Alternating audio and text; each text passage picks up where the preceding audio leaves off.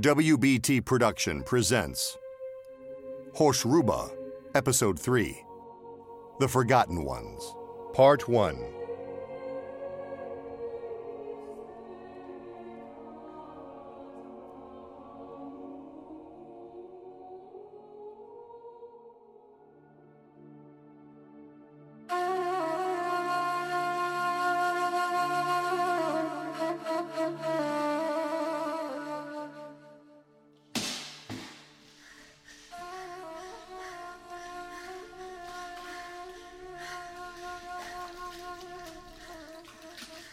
Ziba drew water from the well, one of the many jobs forced upon her by the women of the Arabian camp.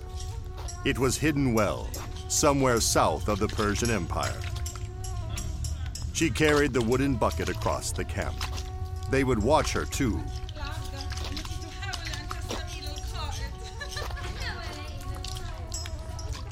Their venomous gaze pinned upon her, seemingly day and night. Ziba knew they didn't trust her. This was in part due to her being Persian, as well as a prisoner. But there was more inside their eyes. There was also envy. Envy for her beauty, her perfect olive skin and long black hair.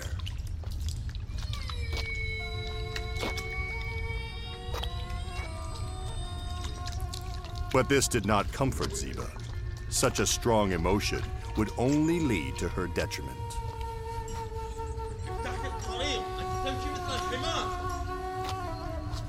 As always, her thoughts were of escape. She did not know her way through this barren wasteland. And then there was her family.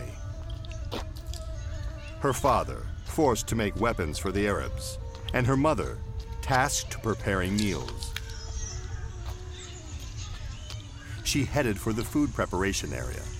At least this task would allow her time with her mother.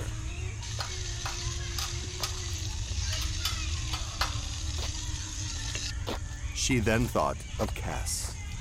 He had gone hunting some time ago, but she had not seen him return from his hunt.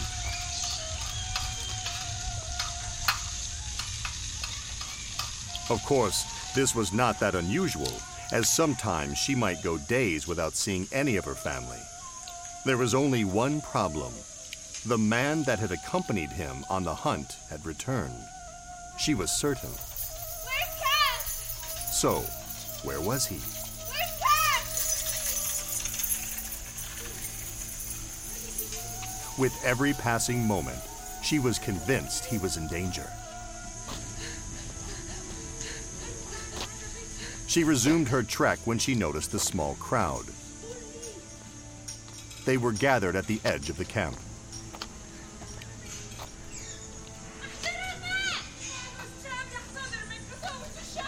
She heard someone cry for water.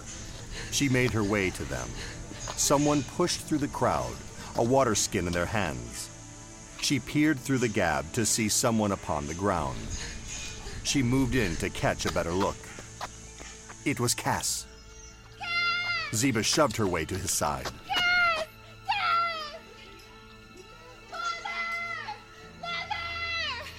He was filthy, the desert sands encrusted upon him. He barely moved as he was given water.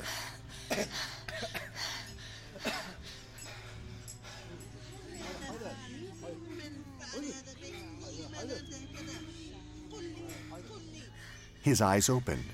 He smiled.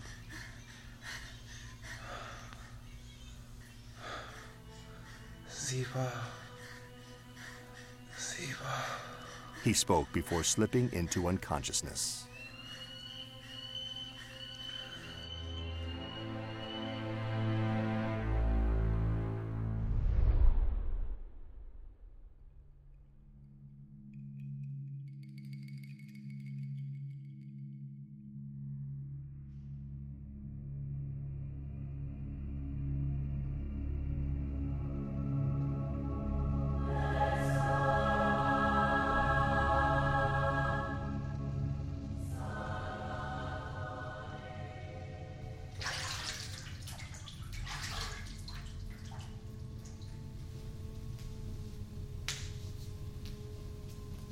Queen Adara rose from her bath and crossed the room to retrieve her robe.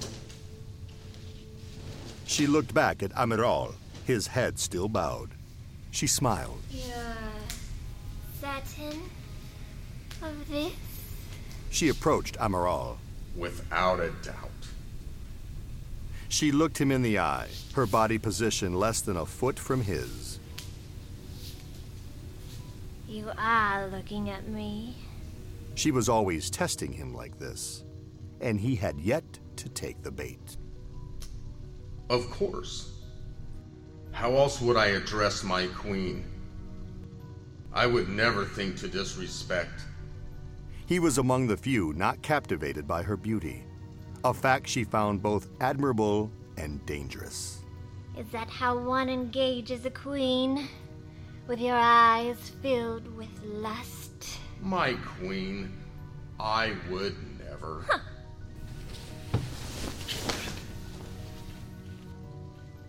Be quick, Admiral.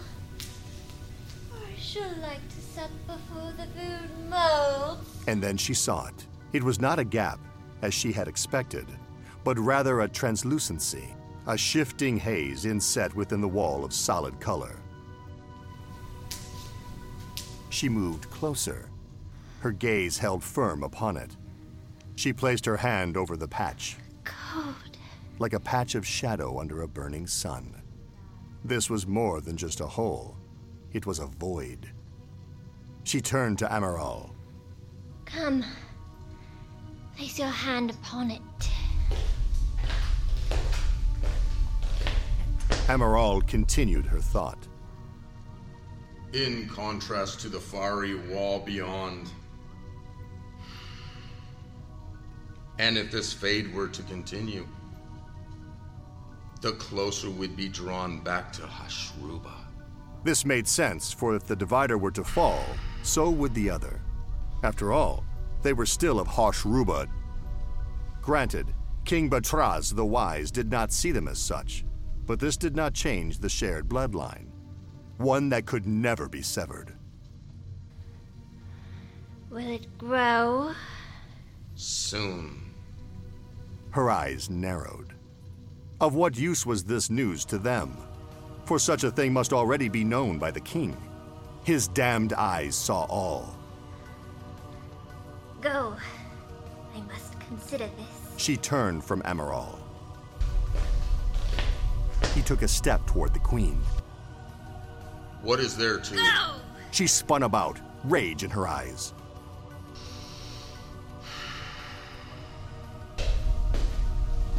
Amiral stepped back, bowed, then slipped from her chamber.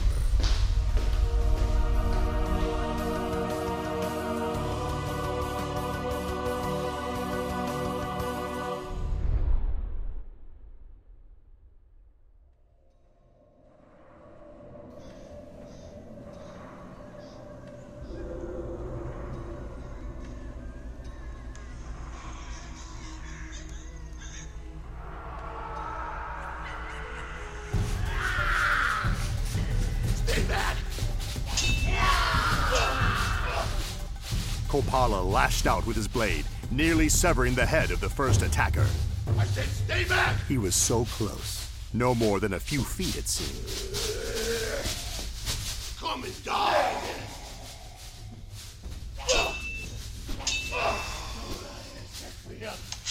He had also nearly slain a second as he countered with his weapon, but it was not. There was just too many for one man to fight.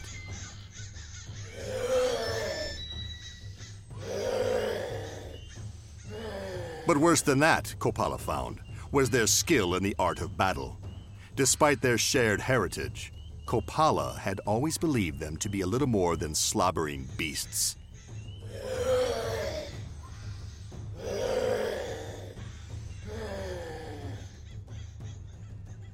Especially following their banishment to his forgotten realm.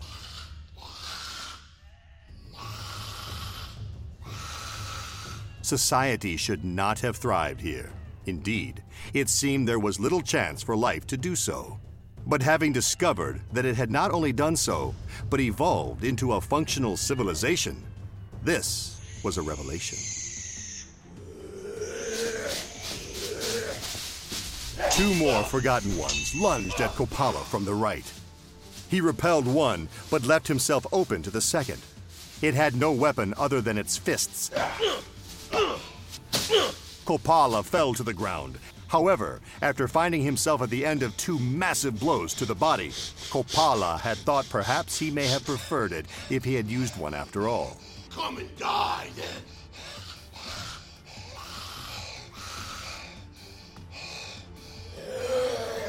As the thing pressed his attack, he managed to dodge the entirety of its attack long enough to stand.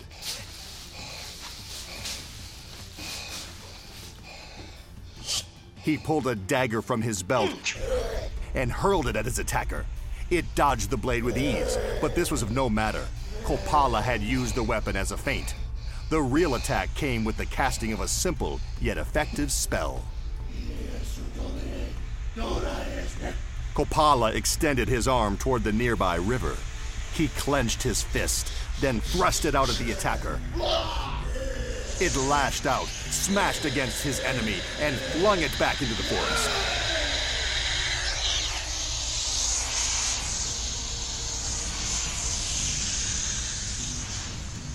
Of course, his hand held nothing, but instead drew it with a massive cascade of water.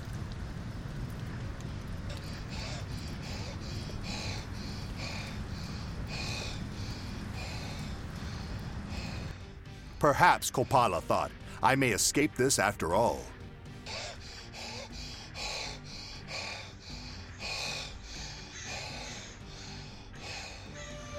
That's when he found himself on the receiving end of a magic attack.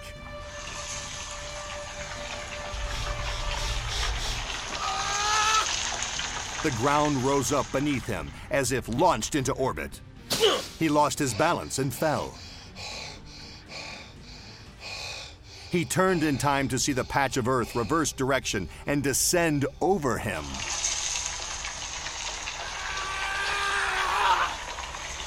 The pain was unbearable. He might have even screamed, but all the air had been thrust from his lungs. His eyes clenched shut as he struggled to regain his breath.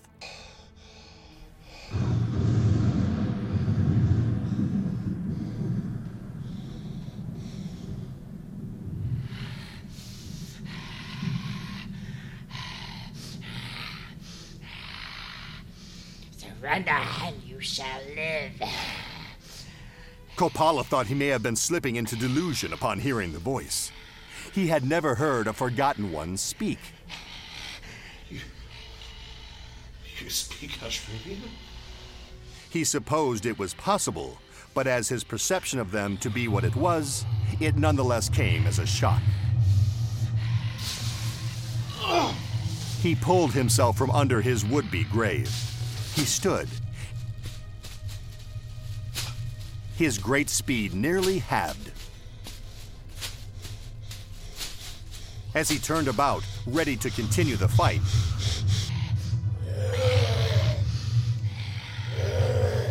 he found his attackers still as the surround forest. He reached for his sword, causing a excruciating pain from within his chest. His ribs, 2, perhaps 3, broken.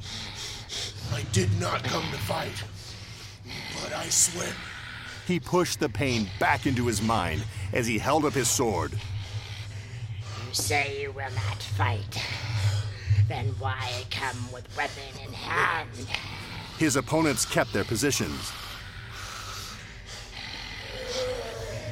Put your sword down. Your death will accomplish little. Surrender. This time, he had indeed heard the voice. I know you wonder how the Forgotten Ones should possess the gift of mind-speaking. But not a sound was uttered. There is so much about us to which you are ignorant. This voice had come from within his mind. A telepath. And illiterate at that.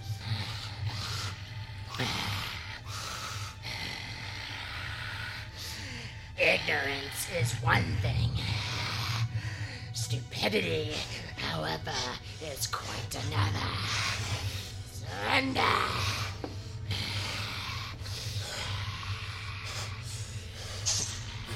He threw down his weapon, gazed into the surrounding forces. Your appearance is not as dreadful as I thought. He had strived to make himself a master at his craft, and it had led to this. Defeat by the most unlikely of opponents. Am I your prisoner now? But at least I took more than my share with me. He thought, only seconds before both pain and exhaustion cast him into a darkness black as pitch.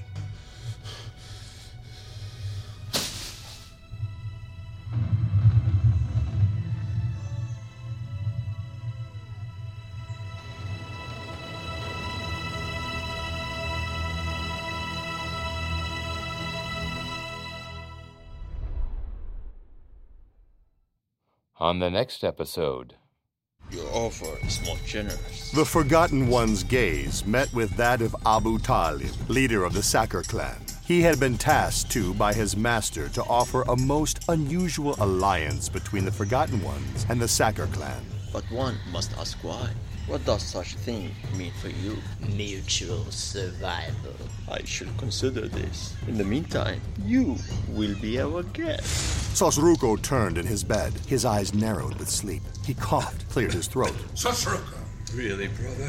If you feel the need to keep in constant contact, we both would have been better off with me inside Hoshruba. The walls, they are compromised. One of the forest dwellers appeared within Hoshruba. Ridiculous. Cass jolted awake. He pitched himself forward, compelled forward by the lingering moments of his dream. Cass! A woman rose from his side, grabbing onto him and keeping him in place. His mother, Minu. He looked up at her. Mother, where am I? The camp, of course. Camp? For the first time in a long while, Luca felt exhaustion. He began to consult his various texts and scrolls for a solution. There was not a single record of a failure the magic used to maintain Hoshruba's walls. All of Hoshruba depended on him. The figure stood, his hands holding the sun-streaked parchment. If only the master were here, Dak thought, as he read aloud the words. You who are tasked to read what is writ, know that you will see this to its end. The edge of night will pierce the shield of light. Lies will give way to reveal what is forever right.